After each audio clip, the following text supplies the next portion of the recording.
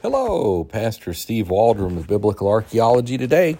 I am so very grateful you're here with us, and I am thankful to be your host. Hey, join us over at New Life of Albany, Georgia on YouTube and Facebook as well for a lot of other things. But my concentration's been archaeological in some sense for a couple decades now. And so we're in Archaeology Magazine, September, October 2022, and looking at this fascinating find that they've discovered in the Valley of the Kings, Thebes, and all of this about Amenhotep. And so there's a lady, Sarosian, that said, man, in the 90s, let's see what we can find here. And she's really led the charge.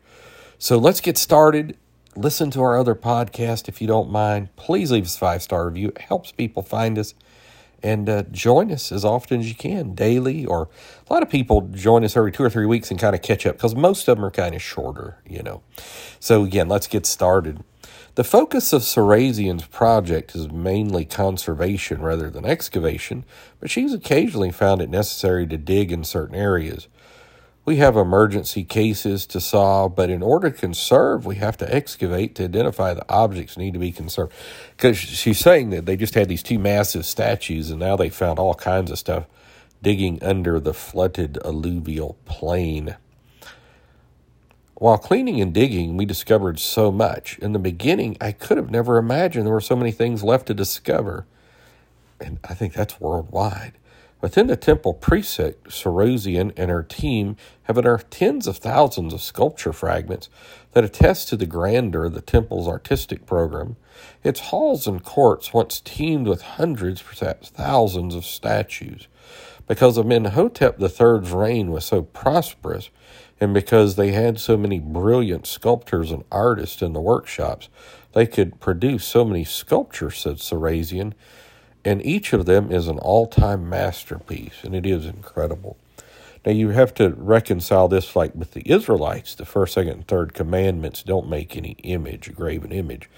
So their culture would have been diametrically opposed to this. We understand about the Ark of the Covenant and Solomon's carvings in the temple, the embroideries on the veil, on and on. But overall, it's very...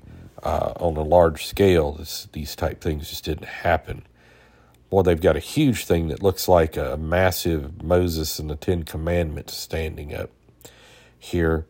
I'll read what it says. A great picture, 2 immense stone stelas that recount Amenhotep III's achievements have been re-erected in the mortuary temple's great peristyle court.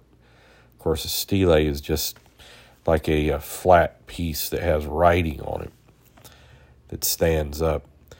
Workers hoisted, got another picture, one of the many statues of the lion-headed goddess Sekhmet, who were uncovered during excavations in the great peristyle court of Amenhotep III's mortuary temple.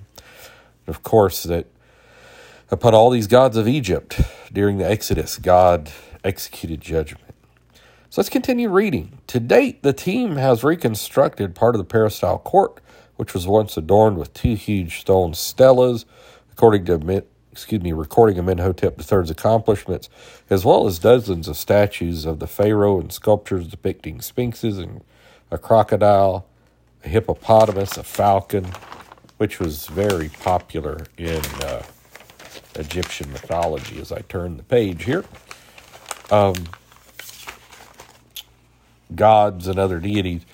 And I did want to say this as well about that so much archaeology is found on these stelas. Not these in particular per se, but a lot of biblical archaeology, like the Merneptah stela and the Kirk monoliths and the just several of them. So they have also discovered hundreds of statues in the lion-headed goddess Sekhmet that once lined the court's walls and passageways. Discovering such a great number of representations of the goddess is extraordinary, explains Sarosian. That our project would find so many was really a surprise, she says. Scholars continue to suggest why effigies of the goddess were present in such great numbers in Amenhotep's temples. Some suggest a plague may have ravaged Egypt at some point during his reign, or perhaps Amenhotep III himself was ill and needed Sekhmet's protection. Sarasian says, because besides being a goddess who spreads illness, she also cures. Sarasian, it's kind of like Asclepius in Greek. Sarasian believes that the abundance of statues may have also had to do with Sekhmet and Amenhotep's shared close connection with the sun. After a 30-year reign, we know that this king celebrated his first jubilee, later 2 more. Talking about a worldwide jubilee. It may have happened by the time you hear this. And when he does that, he is assimilated to Ra and becomes a sun god. And this is what Sarasian said. Sekhmet is the manifestation of the daughter of Ra and lights fires to annihilate the enemies of the sun. So Amenhotep surrounded himself with Sekhmets.